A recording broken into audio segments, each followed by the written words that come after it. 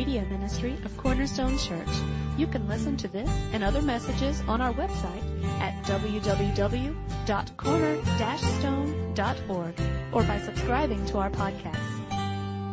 As you're seated, open your Bibles to Psalms 51 this morning. We've been going through for about 5 weeks now. We finally got to verse 3 and 4 this week. And this whole series is about two things. When we talk about biblical repentance, a lot of times when we think about repentance, a lot of the first kind of theological aspect that comes to our mind is salvation. That we had this change in life, that before we were not following Christ, but now, because God's saving us through the work of Christ, that now we begin to follow Him, trust Him. We became Christians. We're sons and daughters of the living God.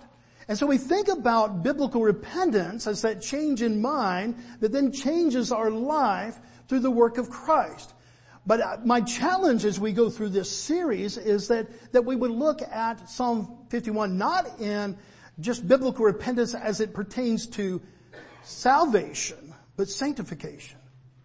Again, what is sanctification? It's Christians, those who already know Christ, but growing more and more in this call to holiness. The Bible makes this bold call upon our lives. If you're a Christian here this morning, if you're a believer, it makes a bold call upon you. Be ye holy as I am holy. Now, that's overwhelming. We would say that that's impossible. And it is impossible in the sense that we could never do that on our own. As long as we're here, we're never going to live out that perfection. But because of the work of Christ, He invites us to grow in this holiness more and more to reflect Him. This morning as we continue on, I want to bring us back to what David has already proposed in the first two verses that we looked at a couple weeks ago. You know, we said that he used the three most common words for sin that the Hebrews had. He didn't just say, God forgive me for my sin. He went into this prayer and he began to confess his sin, and he actually used three different words that all had three different aspects of sin, and he began to confess that sin. One, he said, my transgressions. That's the best word that we probably have is rebellion. When we just rebel against God, we know this is the way to go, and yet we say, I don't want to. I'm going to go this way. And so he confessed the rebellion of his heart. Then he said, will you forgive me of my iniquities? And iniquities is that Hebrew word that means that we begin to twist things. And for many Christians in your life, I think that's the one that we're probably prone to. In discipleship, the last couple of weeks, we've been talking about this. In life group, we were talking about this. And how as Christians, we live in a world where, have you ever twisted God's truth? Well, God, I know you said this, but and we want to put a new version, a new twist to it.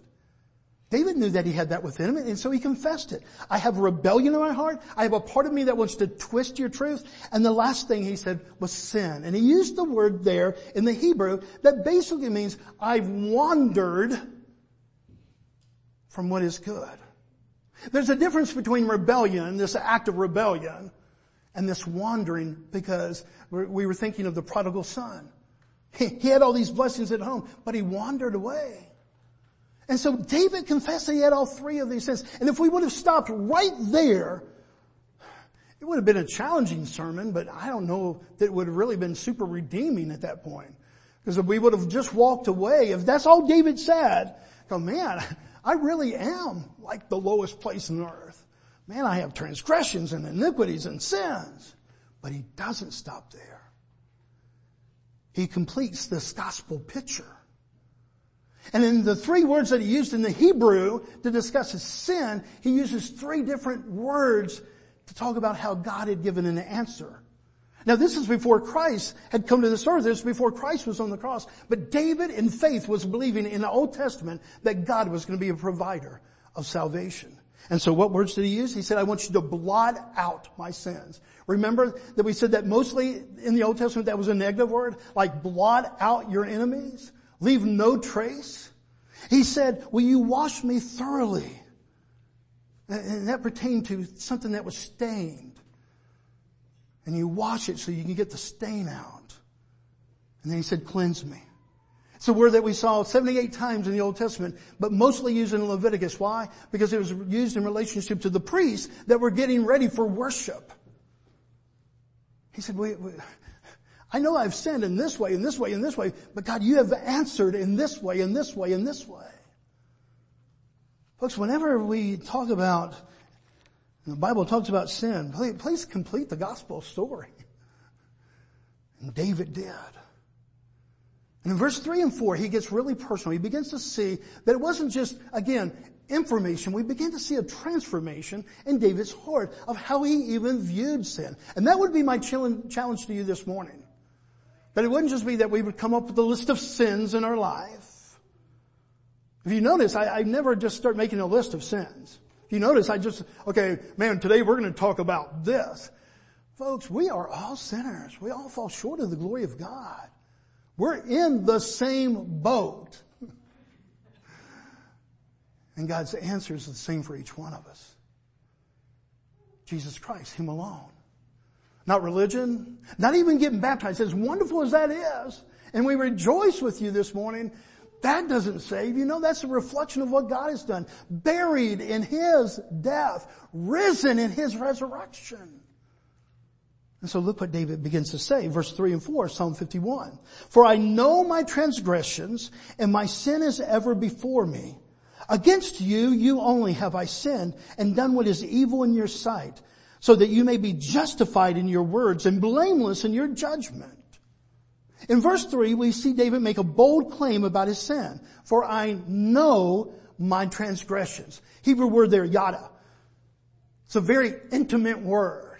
It doesn't mean that I've made a column list of my sins. This is the same word. I know we're in a family setting, but this is the same word that is used in Genesis chapter 4 that Adam knew Eve and gave birth to Cain. This word know in the Hebrew meant the intimacy of sexual relationships and marriage. That you knew somebody that deeply and that intimately. Now David uses that same word. He says, I know on this intimate level, God, my sins. My sins are ever before me. He said he was just feeling guilty all the time. No, let's finish the cycle here. He was aware of sins. I mean, he went around like with a cloud over his head.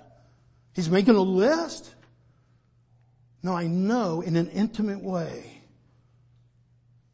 God, my failings against you, my rebellions, my twisting of truth, my times that I've just left and wandered.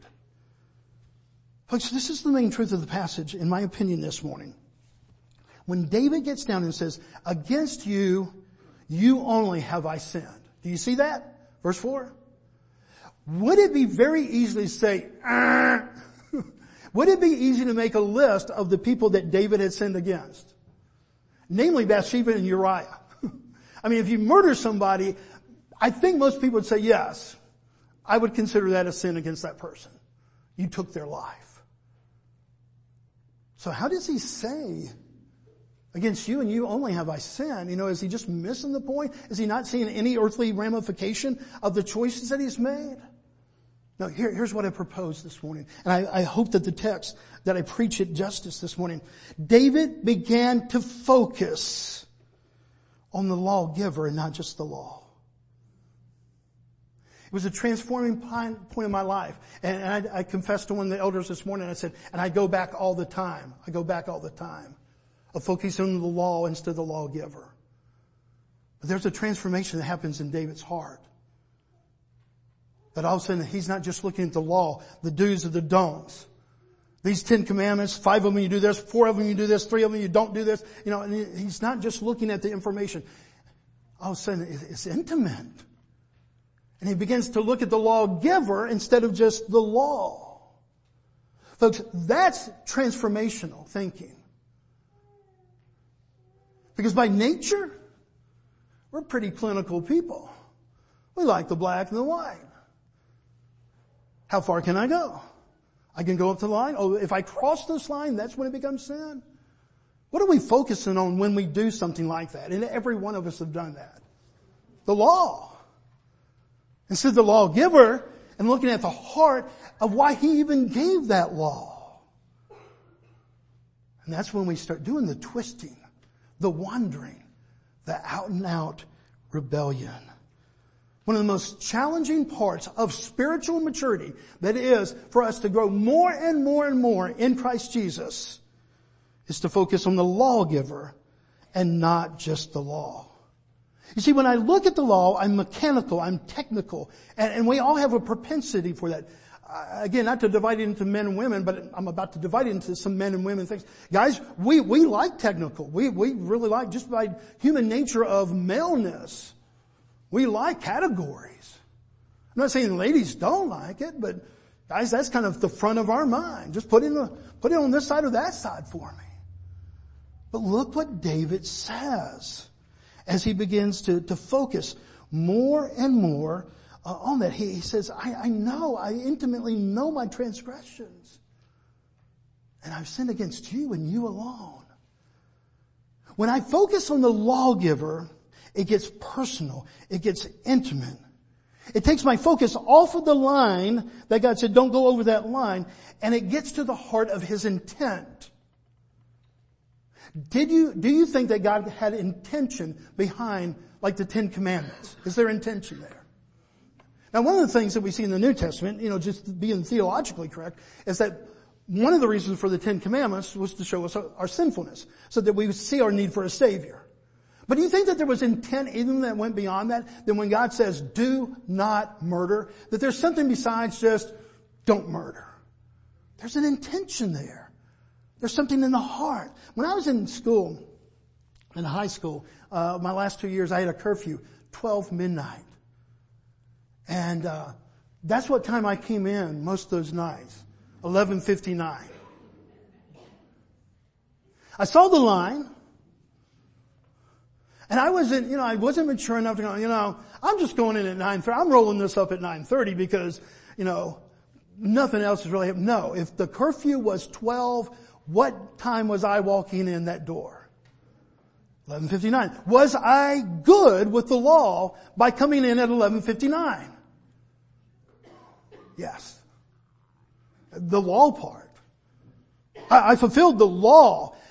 Do you think I always fulfilled the intent part? See, here's a phrase that my dad had. Son, nothing good happens after midnight.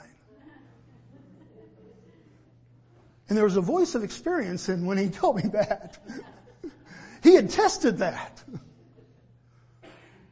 And in his opinion, in his wisdom, son, nothing good happens after midnight. Do you think that automatically this young 15, 16, 17-year-old heart said, Dad, you're speaking wisdom there. I've got to agree. Are you sure you don't want to just move that back to 11 to kind of leave some room there just in case? No. That was my heart, guys. And the only reason I did that was because Dad had a brown lazy boy. In our house at the time, the only way that I could get back to my bedroom is to go past there. And for whatever reason, Dad never went to bed early on Fridays or Saturdays. Go figure. I saw the line. I was obedient to the line most of the time. I missed the intent. The whole intention of my father was, son, really, nothing good happens. In other words, I want you to live carefully. I don't want you to get in trouble. His intent was my safety. Let me ask you a question, a very personal question. This last week, was your focus more on the law or the lawgiver? I mean, just be honest with yourself. You don't have to say it out loud. Where was your focus this past week in living out the Christ life? Living out your life this past week. Where was most of your focus when it pertained to things like the law? What's right, what's wrong? The law? Or the heart of the lawgiver that gave it to you? Spiritual maturity begins to understand more and more the personal nature of God. That's why some of my favorite theological books just are about the attributes of God. When you start looking at the attributes of God and say biblical about just what He has said about Himself, folks, you're going to go pretty right. Because you're learning about Him. Now let me show you the importance of intent. This is not, I don't speak politics from the pulpit, never will, never have, never will. So don't take this as political, take it as a mindset. When a law comes down from D.C., do you sit there and say, man, they have our good interest in mind? And I can tell by your laughter that more than likely, sometimes you're going, they have no personal intention to me. This is government oversight. This is power. This is control.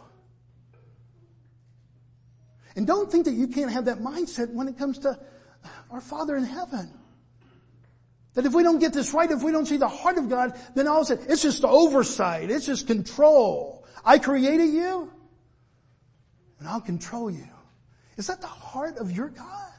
Because it's certainly not the heart of a biblical God, what He has told us about Himself.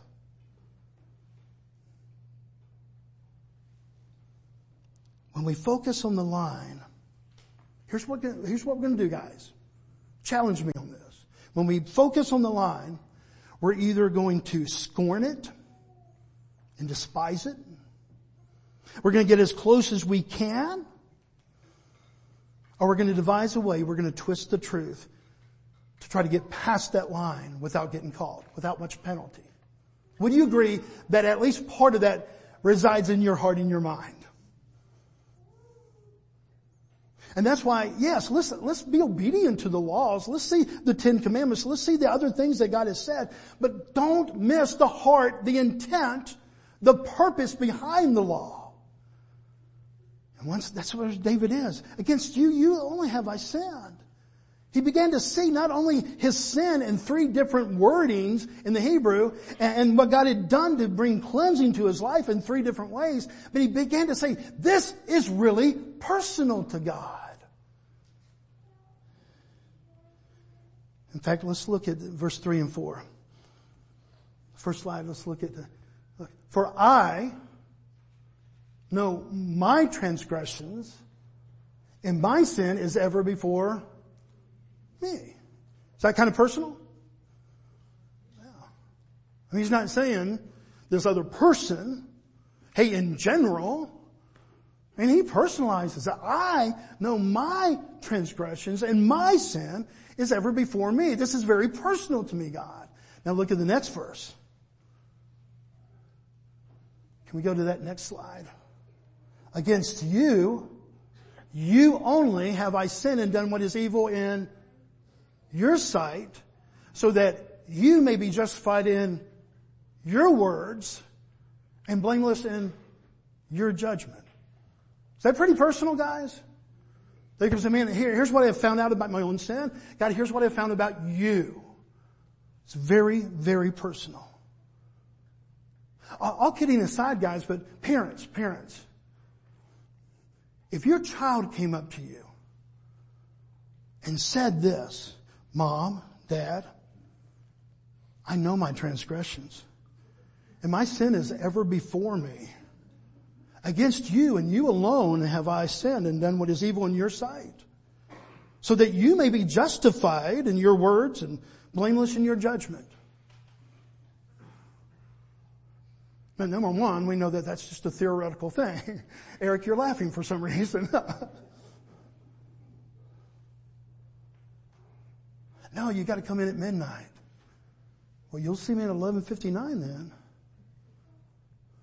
Because I really don't want to pay the price for coming in at 12:05 or 12:10. It's personal, guys.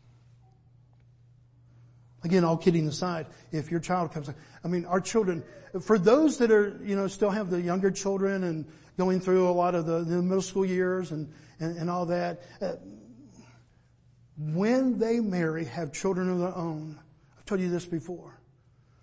Dad, I'm sorry. Sorry for what? Everything. It's one of the most rewarding calls in the world. Because all of a sudden there's an understanding on a personal level that all of a sudden, I told Elliot to go to bed and she doesn't want to stay in her bed. Mom, what do we do? And we didn't say strap her in.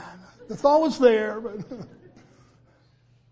all of a sudden there's an understanding that's very personal now that they're parents about rebellion, twisting. Well, Mommy, you didn't really say not to do this. All the different, these devices of trying to take God's command, lose the intent, and just keep the law, all of a sudden is very apparent when you are a parent. Truly not trying to be silly. But do you see how seeing the law differently begins when we begin to see the intentions in the heart of the lawgiver? The Bible does not ignore the horizontal aspect of sin, but it focuses on this vertical relationship with holy God. Doesn't ignore this. Hey, Bobby, you do this, you sow this, you're going to reap this.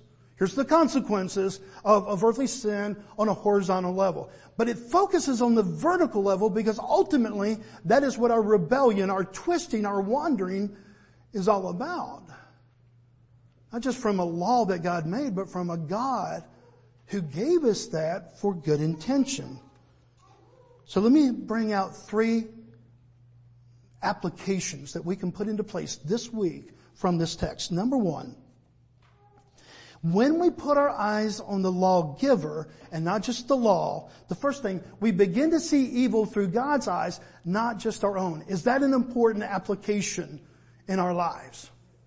The Bible says it very clearly. Every way is right in man's own eyes. It says the heart is above all deceptive.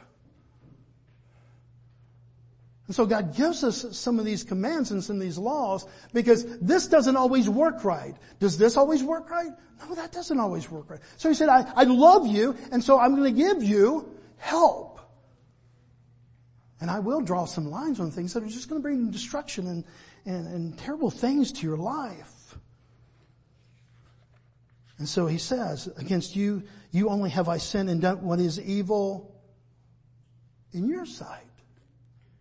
Do you think that you and God would have a different list if you start making lists of commands, laws, ways that he wants you to live?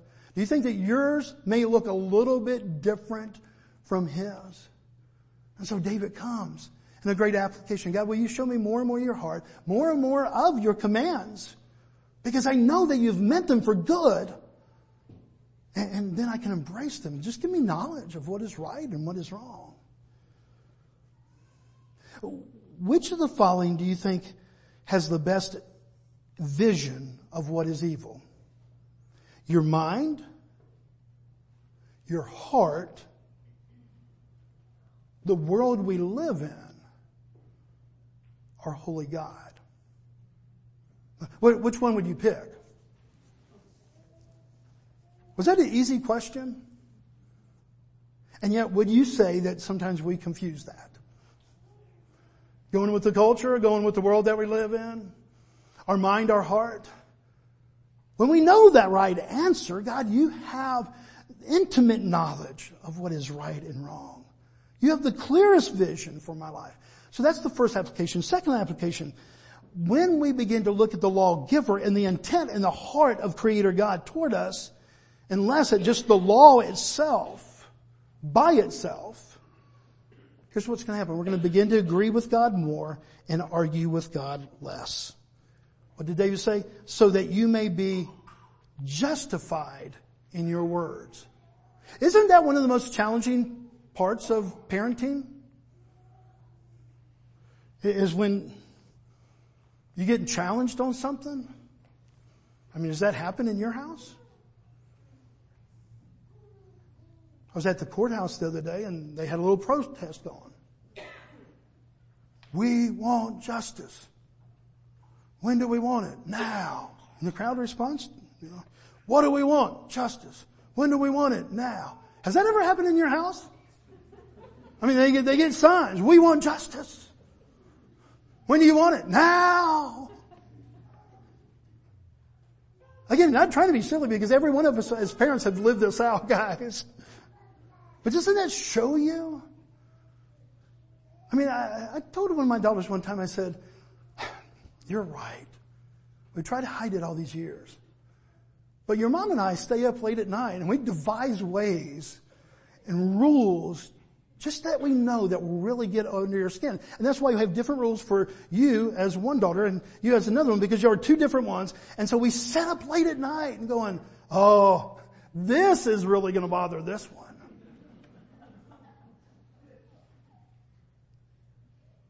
Is that who our God is?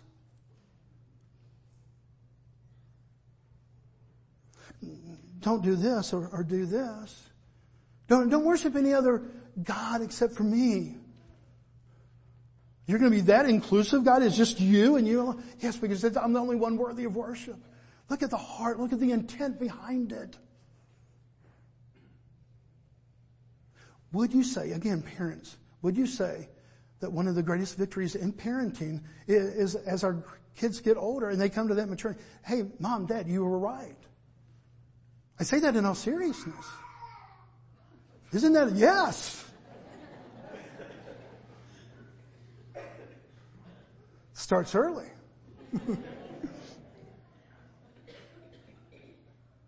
I mean, isn't that kind of like, man, let's go ahead and write the book right now. We'll sell millions. Because all of a sudden, something clicked, something registered, something said, Mom and Dad aren't doing this just to frustrate us. Mom and Dad love us. Dad really does believe that nothing good happens after midnight. And so my curfew of 12 isn't because that's when all the fun starts to happen. No, because he just wants me to be safe. And one of the greatest lines in the Bible, truths of the Bible, and we find it throughout. If earthly fathers know how to do this, how much more does your heavenly Father know how to do this? Talks about it. If you're hungry, would your earthly Father do this? If your earthly Father knows how to do this, how much more does your heavenly Father know what you need? In Hebrews 12, when it talks about discipline, if even earthly fathers know how to do this, how much more does your heavenly Father know the need for discipline? And righteous are those, blessed are those who are trained by it. Look at the lawgiver.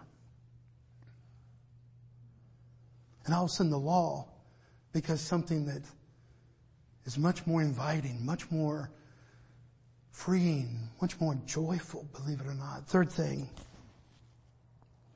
when we look at the lawgiver and not just the law, we begin to see the holiness of God more and our own holiness less.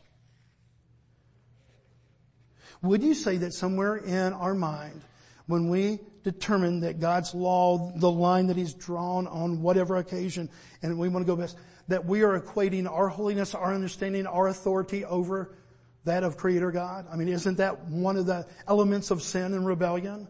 Is that we say that we know better? We've justified, we've twisted in our minds. I mean, that's the part of our human experience. Not just before we were saved, but Father, folks, even after we become Christians, we still battle with that. I do. But when I put my focus on the lawgiver and not just the law, also I see His holiness more and more. And I see my lack of holiness more and more. That's what He said there in verse 3. Blameless in your judgment.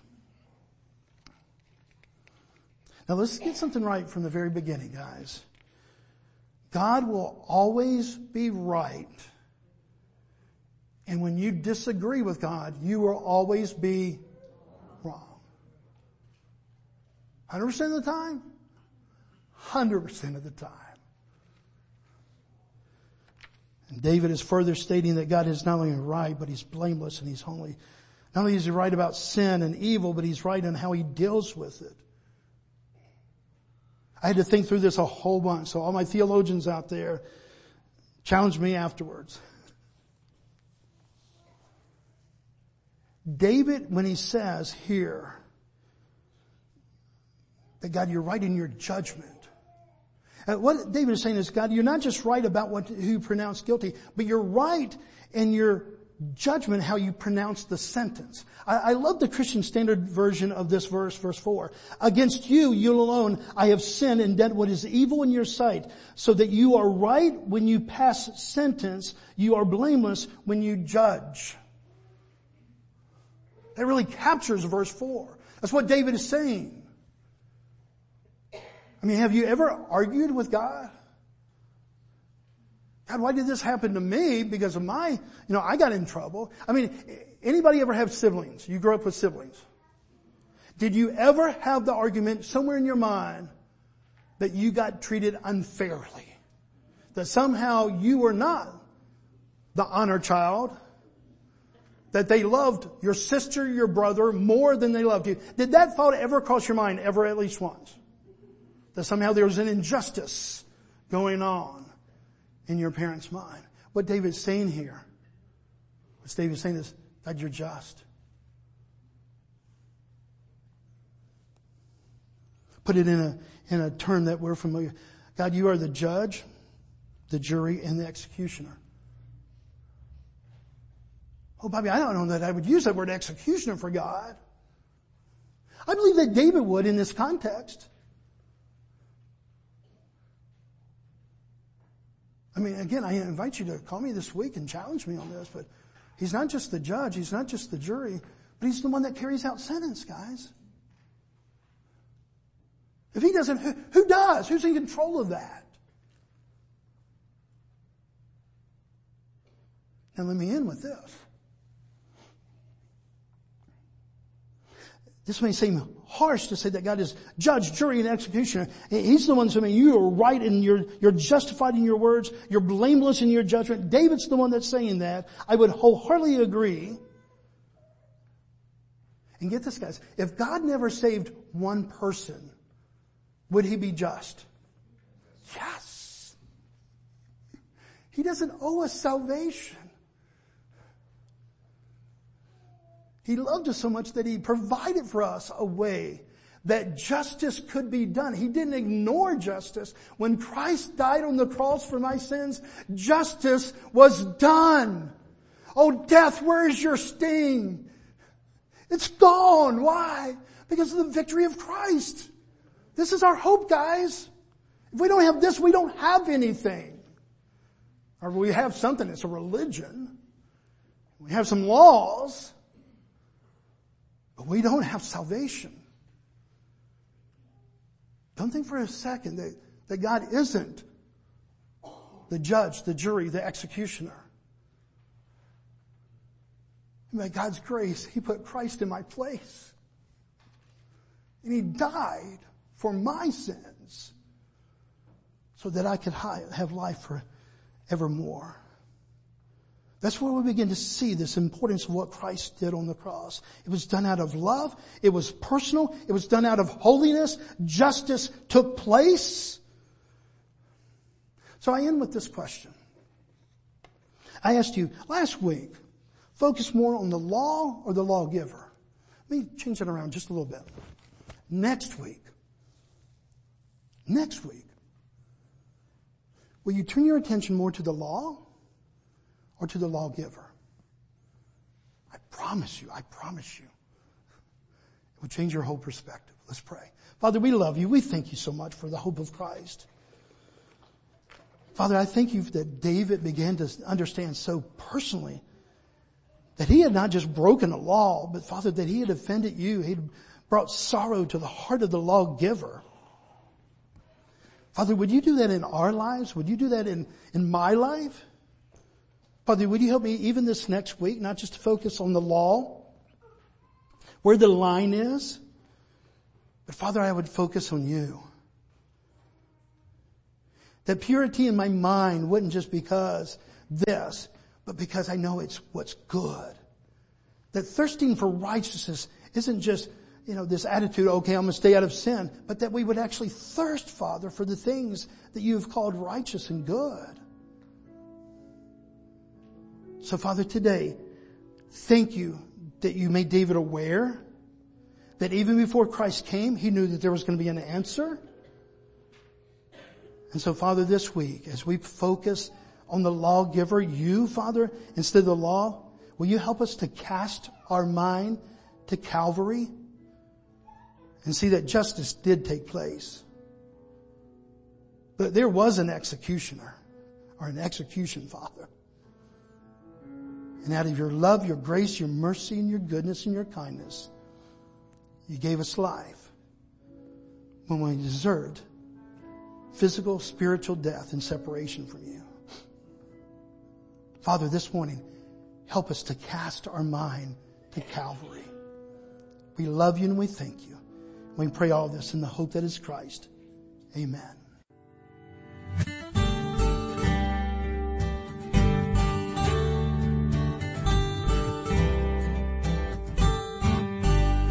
Thank you for listening today.